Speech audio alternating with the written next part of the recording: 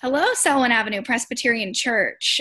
We're so glad that you've joined us again on this Thursday where we're having another Faith Lab podcast episode. In our Faith Lab, it's an opportunity for us to have honest conversations about our faith and about our communities and about theology. This week, we are having an honest conversation as a staff as we're working our way through our new preaching series called Walking with Jesus. We're working through the Gospel of Mark, and we're following Jesus with all the places that he travels and all the things that he does as he's going from place to place. This week, we are looking at Mark chapter 3, and we'll be talking about verse 13 through verse 35. Lisa is our preacher this Sunday, and so Lisa's going to talk to us a little bit about the text before we read it this morning. So good morning, this is Lisa, and we're about to hear this text, and it's not but about, it's just a few short verses, 13 through 35, but a lot happens in this text. And what you're going to hear is essentially what seems like two stories, but in the first one, Jesus is going to call his disciples, and so he's calling the family he draws to him and that he creates for himself. And then later, we will hear him return home. And that's where we're following Jesus with this concept today, returning home, where he returns to his family of origin. So there's the family he creates and then the family he's born into. And what we witness is the conflict that occurs. And that conflict often occurs in the home and where we find our place of identity and where we're born into. But this story draws us into some of those struggles that may exist there. And it can be confusing. There's also a conflict going on between the supernatural and the natural. And so you'll hear about Beelzebul and demons, and that can be easily distracting. But this is ultimately about home and who we are in Jesus and his family. Nancy, can you read us the scripture?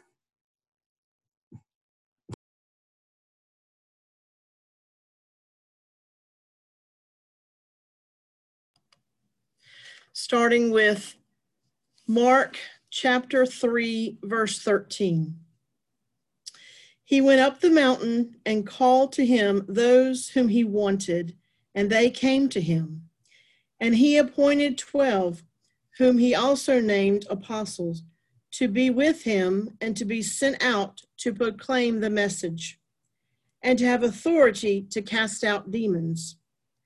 So he appointed the 12, Simon, James, son of Zebedee, John, brother of James, and Andrew, and Philip, and Bartholomew, and Matthew, and Thomas, and James, son of Alphaeus, and Thaddeus, and Simon the Canaanian, and Judas Iscariot, who betrayed him. Then he went home, and the crowd came together again, so that they could not even eat. When his family heard it, they went out to restrain him, for people were saying, "He has gone out of his mind." And the scribes who came down from Jerusalem said, "He has Beelzebul, and by the ruler of the demons, he cast out demons." And he called them to him and spoke to them in parables. How can Satan cast out Satan? If a kingdom is divided against itself, that kingdom cannot stand. And if a house is divided against itself, that house will not be able to stand. And if Satan has risen up against himself and is divided, he cannot stand, but his end has come. But no one can enter a strong man's house and plunder his property without first tying up the strong man. Then indeed the house can be plundered. Truly I tell you, people will be forgiven for their sins and whatever blasphemies they utter. But whoever blasphemes against the Holy Spirit can never have forgiveness, but is guilty of an eternal sin, for they said he has an unclean spirit. Then his mother and his brothers came, and standing outside, they sent to him and called him. A crowd was sitting around him, and they said to him, "Your mother and your brothers and sisters are outside asking for you." And he replied, "Who is my mother and my brothers?" And looking at those who sat around him, he said, "Here are my mother and brothers. Whoever does the will of God is my mother, my brother, and my sister." Thank you, Nancy. So there's nothing like 11 months of a global pandemic to put a strain or challenge our most important relationships. This has been true for our relationships within our households. It's been true in our friendships. It's been true in our church communities, that we've been separated by distance, and yet we've also been intensifying our relationships at home because there's nowhere else for us to go. So here we find this scripture of Jesus really navigating the most important relationships that he has as a human on earth. And we see conflict of control and identity unfolding. And so I thought maybe we could just start talking a little bit about Jesus's choice to call these 12 unremarkable men into relationship and community with him, to the point where they risk everything to follow somebody that they have otherwise not known prior to that moment. I love that, Lori. This is Lisa. I've often found it interesting that these disciples, especially in Mark's gospel, are not impressive people, because so often we lift them up and think, oh, the disciples, sometimes they're the apostles, what amazing saints they must have been, when in reality it was a fisherman and a tent maker, and they were just normal, regular people who made mistakes. Yeah. Not that, but they were hot-headed and impulsive, and he chose somebody that betrayed him. Mm-hmm. They weren't just dull, like they were like, yes. Yes, Lori. They betrayed, like it says it right there. He chose Judas Iscariot, who would betray him. So he totally calls and creates a family for himself full of flawed humans. And I think that's just one of the beautiful things about this. It makes me feel welcome as a disciple and follower of Jesus. He chose Judas, and yet I fit right in. Yeah, I was going to say, isn't that kind of how our chosen families are? Whether those are our chosen families of friends or our chosen church, which is another part of our family. I think about that a lot. We are a community that's so different. So many life experiences, so many different interactions with people. The way we approach situations are different. And the way we actively live out our faith is different. And yet still, right, all these people and their differences, they want to be in relationship with this man. They want to be in relationship with Jesus. They drop everything, right? Like I can't even imagine the lives they dropped to go with Jesus and to return to his home. And so that makes me think a lot about our relationship with Jesus. And what does that mean for us? And what does that matter as we kind of look at this text? Have you all ever experienced or known somebody that has just loved the church or loved their relationships in church, and then been deeply wounded by the church or offended by conflict within a church? And you see the impact of our imperfections play out in a place where we expect more or assumed that everyone would rise to the occasion in the name of Christ. So, we're flawed even with our best intentions, and those are hard wounds to heal. And yet that's the risk of following Christ, like with authenticity, is to bare your soul and your heart for Christ together in relationship.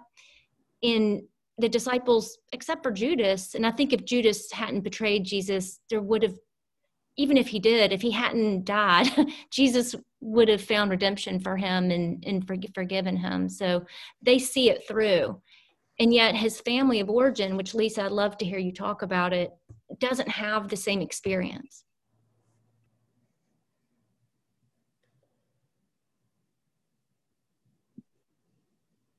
So, Lori, it's really interesting as I was studying the scripture, Jesus returns home, right? And the crowd is pressing in so closely that they can't even eat. And yet then his family of origin, it says right there in the scripture, they think he has lost his mind. They think he's gone crazy and he has no idea what he's talking about.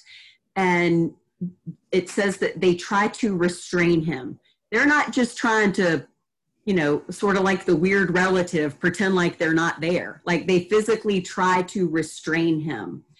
And, I can't help but think, in our own families of origin, there are complex dynamics sometimes at play. And even people who've loved us well, there's complex dynamics sometimes at play. And then there's lots of unhealthy families as well. And so Jesus is in this power struggle with his family.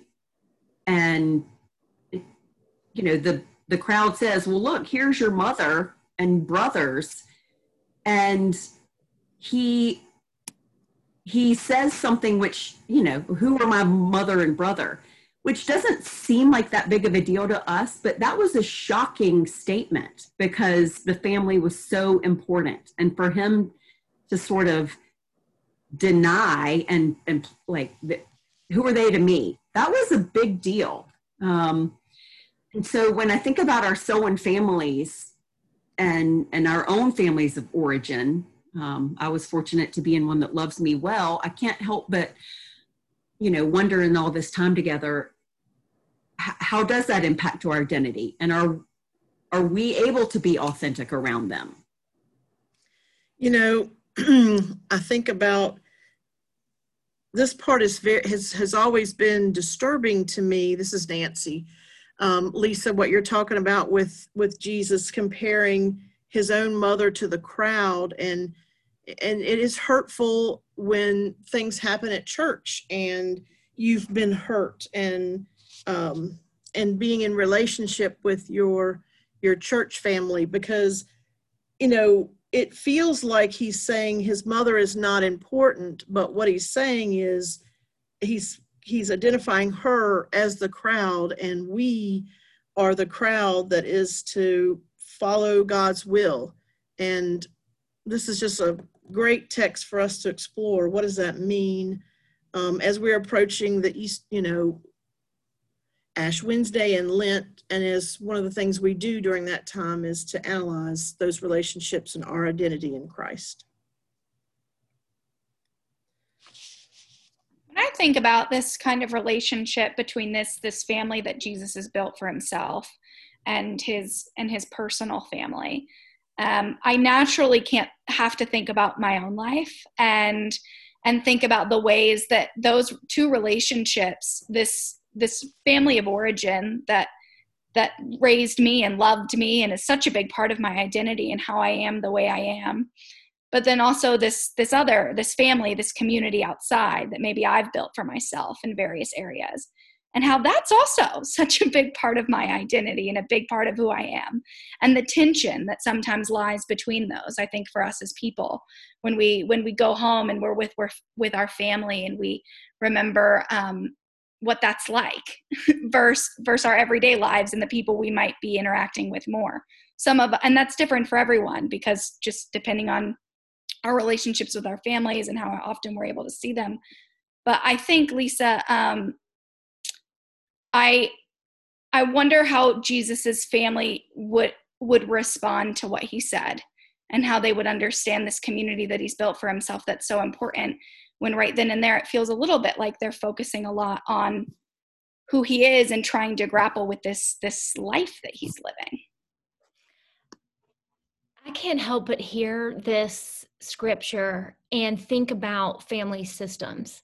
which is a way that some counselors and therapists approach family counseling.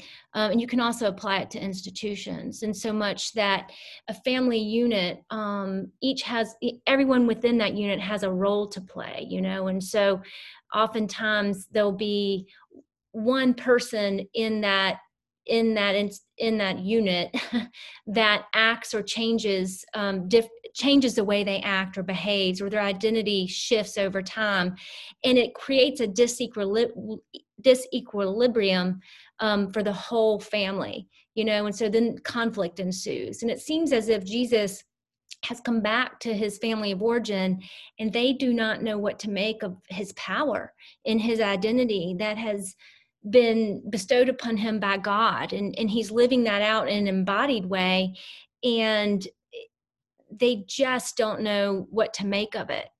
And so we see like this human Jesus really having to grapple with what it means to follow God's call in his life as a human.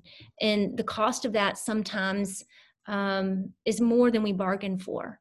I know that that's true for us now, and it seems as if it was true for Jesus back then. I wonder if you all have any thoughts on when it's appropriate to step away from a family of origin, and how to do that in good faith when somebody might be feeling a call away from who they expect you to be.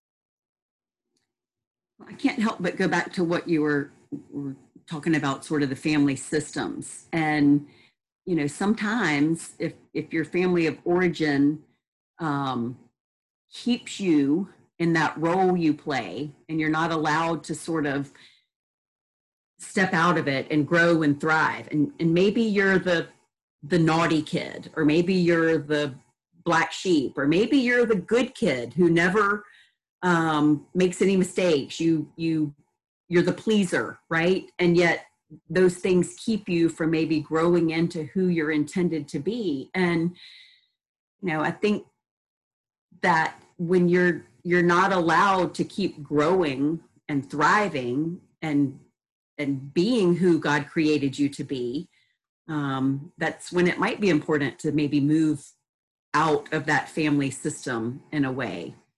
The hard part is staying out of it, right? And yet keeping a connection with that family of origin. Well, I think sometimes through therapy and counseling, a family can reorient and readjust. So, a healthy family system will work together to change patterns that might be unhealthy. I certainly think that abusive patterns are indicators of the need for somebody to move away. And over time, those can be reestablished, but that requires some professional guidance and help along the way. Absolutely. One piece of this scripture, as I was also reading along in the Debert book that some groups are using, it sort of talked about the circle of preference, right? And how Jesus created his own circle of preference with the disciples, and yet your family is also considered back then to be your circle of preference, and they were high priority. And how Jesus in this passage steps out of that family of origin circle of preference, to expand the circle to all of us. Who is my mother and brother and sister? Those who do my will, right? And so as I reflect a little bit on that circle of preference, I can't help but think, how does my circle of preference help me, right? Who do I surround myself with? You as colleagues, yes, you're good for my circle of preference. You help me think and grow and challenge me. But how does that circle of preference hinder me, right? In what ways am I not seeking outside of my circle of preference, right? What things do I love that blind me to ways in which I might better follow Jesus? I don't know if y'all have any thoughts. I will say that it is not a coincidence that Jesus calls 12 or 13. You know, the number and the names always kind of change, but they're representing the 12 tribes of Israel, which is to say that they represent the diversity and creativity of God's kingdom on earth, you know, God's reign on earth. And so talk about circle of preference, that's not what the disciples represent. They represent God's vast, diverse creation of humanity. And we're all adopted into that. So our true identity in Christ comes through Jesus' call upon us into this ever expanding circle. You know, it's a table, you know, and it's endless and it's round. Yeah. Sorry, Margot. Go ahead, Nancy. This is Nancy. Kind of piggybacking on what Lisa had said, I think that, and then expanding into what Lori said, I think that our families of origin sometimes can keep us from realizing all of that and realizing all of the things that you can be and can do. And I think that in this particular instance, Jesus is, you know, reminding us sometimes we get bogged down in roles and preferences and identities that aren't life-giving, aren't forgiving, aren't part of what his ultimate plan for us is. And we have to kind of reevaluate that and try to find things that are going to, you know, be affirming, and relationships that will be affirming, and communicate that with our family. Yeah.